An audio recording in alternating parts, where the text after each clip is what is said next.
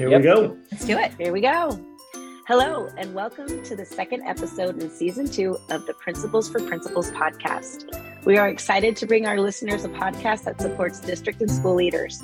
Our goal is to share, learn, and connect about current ideas and best practices in school leadership around relevant topics. Whether you are an experienced or novice leader, this podcast is for you.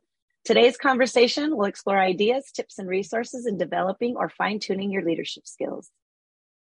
We are your hosts, Julia Breedy, Aaron Dare, and Jeff Warshaw from the San Diego County Office of Education. And today we will be talking with our friend and Lakeside Elementary School Principal, Tiger Rowan. Tiger has made it a leadership priority to be in classrooms and observe teaching and learning on a regular basis. And he's here to talk about how he prioritizes this practice and how he uses the 5 dimensions of teaching and learning framework to support his observations and teacher feedback. Hi, Tiger. Thanks for being a guest on Principals for Principals. We're excited to have you on our show today. As you know, we asked you here today to talk about classroom observations and using the 5 dimensions of teaching and learning, or 5D. Could you talk a little bit about how you are getting into classrooms, making it a priority? Because daily life as a principal is busy. There's a lot of competing commitments, but you figured out some stuff to really focus on teaching and learning. Can you talk a little bit about your practice? Yeah, it's just one of those things where you just have to just make the time, because there's always going to be 7 or 8 things that you have to take care of and that kind of thing, which obviously you have to take care of. But if you just carve out that from, school starts at 8:30, morning meeting is on every classroom from 8:30 to 9. And then from 9 till 10, I'm in classrooms. That's just the culture that's been cultivated here. So teachers know that I'm coming around to look at their classrooms and to be in the rooms as much as I can. I try to get to morning meetings during that first half hour as well, which is part of being in the classrooms. But it's just one of those things where you have to carve out the time, just like they carved out time for morning meeting. I carve out time to be in rooms, being with students and seeing lessons. And that's just, you put it in your plan book, and then that's just what you follow. Advice as far as getting how teachers or principals can do that is just when you set up your calendar, just block off that hour every day. And of course, there are days when, an SDC person comes or the district person comes and they need to have a quick meeting at 9 o'clock and I can't get into classrooms. But when that happens, then later in the day, I just try to make sure that if I take a half an hour in the morning, then I do another half an hour in the afternoon. I try and make that hour out there as much as I can. That's helpful, and I think that really speaks to the commitment that you've made in a way that that helps to protect that time and make that a priority, because as you've mentioned, it is easy for other things to infringe on that, and we know, of course, there are times where you don't have a choice but to have to sacrifice some of that time. But making it that regular, consistent habit of practice is such a valuable way to ensure that you don't go too long without being in classrooms on a regular basis. So appreciate that. Jeff, can I ask something real quick, Jeff? Tiger, if you were to look at your week, how often do you see yourself in classrooms, and what does that time look like? I'm in classrooms every day. I carve out that hour. I try to get to 4 classrooms a day, about 10 to 15 minutes in each classroom. Wednesdays are a little more hectic because it's a half day. But even today is our conference week. It's less than a half day. It's a minimum day, which is an hour less than our half day. And I was in 3 classrooms this morning just because I carved out 45 minutes to do it. I think it's one of those things where when you get into a routine and everyone's on the campus is used to that routine, they kind of know that that's what's going to happen. When a parent walks in at 9 o'clock and says, I need to have a meeting with the principal, the secretary goes, well, he's available at 10. And that kind of thing, and it's the culture and the parent. And when a parent says, what's he doing? Well, he's in classrooms. They go, oh, no worries. And the parents they'd rather have me out there in classrooms. And it goes along with the same thing that Joe and I have talked about, is that I'm out at every morning, greeting greeting not every student, but greeting the parents as they are dropping kids off. I'm out at every dismissal. I'm out with safety patrol. And so when the parents see me out there and then they hear that I'm in the classrooms, it's one of those things where when a parent comes in to talk, or if even a district person comes in and says, hey, I need to have a quick meeting, the secretary knows, okay, after 10, after 10, and that's your only time you really can have with him. Obviously if the superintendent comes through, you're going to make time for that person. But absolutely. But when she comes through, usually she wants to see classroom. So she usually shows up at 9 and we walk classroom. So it fits in perfectly with everything I do. And so as far as one thing that Joe and I have talked about is I have a checklist.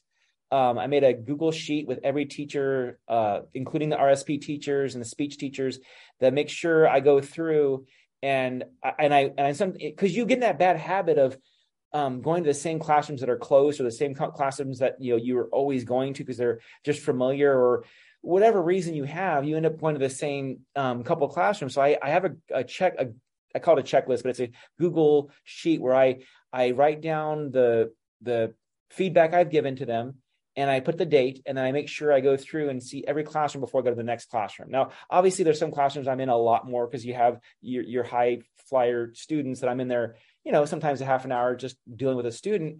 But even those teachers, I make sure I get, even though I'm in there for a different reason, I make sure that I go back through and leave them, targeted feedback, 5D feedback at some point. I make sure I go through everyone so no one gets missed.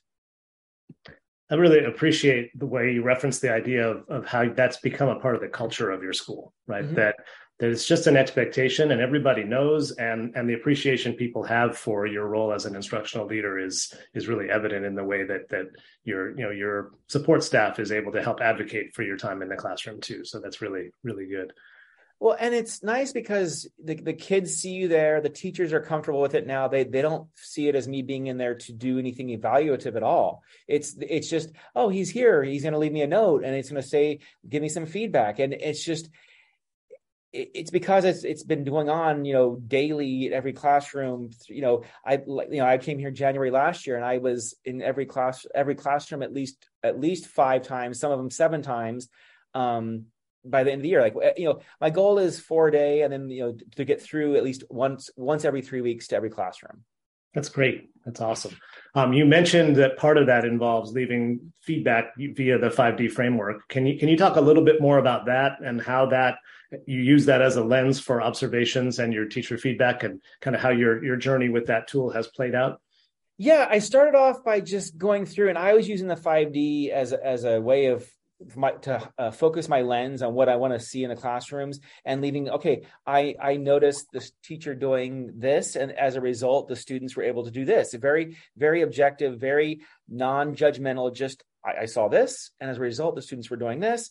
And that's where I started. And then after being in the classrooms and getting used to that routine, after about 3 visits, I had a staff meeting and we talked about, okay, here's the 5D. And I took the 5D, which is verbose. I mean, honestly, and I made each section into a 5-word or less descriptor and I gave them the 5-word or less descriptor. And I also gave them the whole 5D and said, okay, I'm going to be coming through your classrooms. Here's what I've been using as a lens. Is there anything you want me to specifically look at while you're in your room? Because if I'm there and I'm leaving feedback and you don't care about classroom environment, then I'm not going to look at classroom environment. I mean, I'm still going to look at it, but if you need feedback on small group work and, and how is that going, that's the kind of thing I need to know. So when I go in there, I know what to help give them feedback on. So for example, one class, the teacher was really into making sure there was equity with speech or speaking, so that every student had a voice.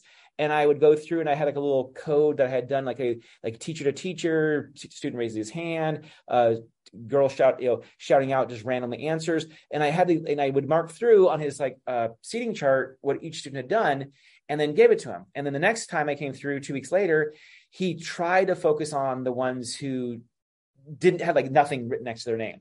And over the course of 5 visits, it became where you saw everyone was getting involved. There's still some in there that had the right to not share, but the point being that he used that feedback to help his instruction, and that's my goal. I mean, as an educational leader, the feedback I'm giving them should help guide their instruction to improve their instruction. And so I'm another set of eyes in the room to help them, and that's the way I see it. And I guess going back to the 5D part of it. Sorry, I kind of birdwalk there, but the 5D part of it is that, by giving them these things that, to what can I look for in your room with language that we both are speaking about, it made it so that when I walk in, we have this, and they have the same idea, we have the same lens. Tiger, I want to just point out something that you had shared, and I want to give you an appreciation. You were talking about how you were using like the seating chart and looking at students and how often they were responding. Something else that I think was great about that tool is you can look at students and their needs. So for example, if you have an English learner in your classroom and you're trying to build language development, you have you're looking at your chart, and that could be a lens where, hey, listen, we noticed that this particular student who you're trying to build on language development didn't even speak at all. So how are you being responsive to that as a teacher? And how are you making sure that you're providing those supports or those language frames or those opportunities so that students are building that language? So I appreciate you sharing that. And it could be looked at in that different way, right? Like not only are they participating, but what are those tools or what are those things that you're doing to support your students who may need tier 2, tier 3 types of intervention? Exactly. And like, that's where the coding was really nice because like if I put like SI, student initiated, versus TI, teacher initiated, or TQ, teacher question, that way what was the initiating occurrence? Was it the student initiating his own response? Was the teacher and trying to draw the student into the conversation, or was it a teacher asked a direct question to the student, or teacher asked a question to the whole class and the student responded? Like those are different things. So you can see like, hey, this student over here, I mean, like honestly, when I was in there, some students, like it was all SI, like they're the ones that want to just control the conversation, and some of them you would look and it would only be TI every week, whereas that there was no initial student initiating, but they needed that scaffold of, okay, does a teacher need to help them? Like you're right. So like what does the student need in order to be successful in there? Awesome. So we have one last question for you. And so if you were a new leader just getting started with the 5D tool, what advice would you offer? I think the biggest thing is I think being in classrooms is the most important thing. And then when you're in classrooms, that common language with your staff of what is the 5D, and really establishing the trust that you're there to provide feedback that is helpful. You're not there to evaluate. You're not there to judge. You're there to, I noticed this, and honestly, like you're providing support in a way that they are choosing too. So it's, if I was a new principal, building that trust by being in classrooms, leaving the targeted feedback based on the 5D, and getting your teachers educated on how does the 5D help? Like how it's a common language that we can have. That way they can be more successful. Awesome. I did want to add that we will be adding the 5D tool in our podcast notes. And also Tiger made reference to a Joe. And so we'd like to give a shout out to Joe Frescatori, who's with the San Diego County Office of Education. And he and another colleague, Sheila Moran, offer targeted feedback training. So we will be dropping the link in the podcast notes. So anyone that's interested in learning more about those things. Yeah, take it. It's excellent. Thanks, Tiger. You're really welcome. Spoke to like the climate and culture that you also have worked to foster, where teachers were in charge of their learning and really helped guide your lens for what it was that you were providing feedback on. That's so important because evaluation can sometimes be really loaded. And what you really discussed here was an opportunity to grow and learn together.